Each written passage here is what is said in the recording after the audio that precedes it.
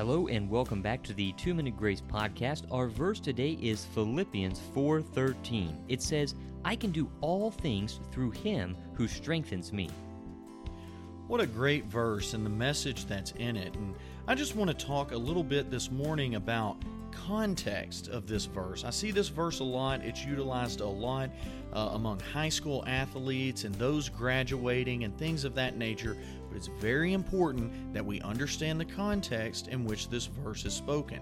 In Philippians chapter 4, Paul is saying, starting back in verse 10, that he rejoices in the Lord Jesus greatly that now at length you have revived your concern for me. You were indeed concerned for me, but you had no opportunity. Not that I'm speaking of being in need, for I have learned in whatever situation I am to be content.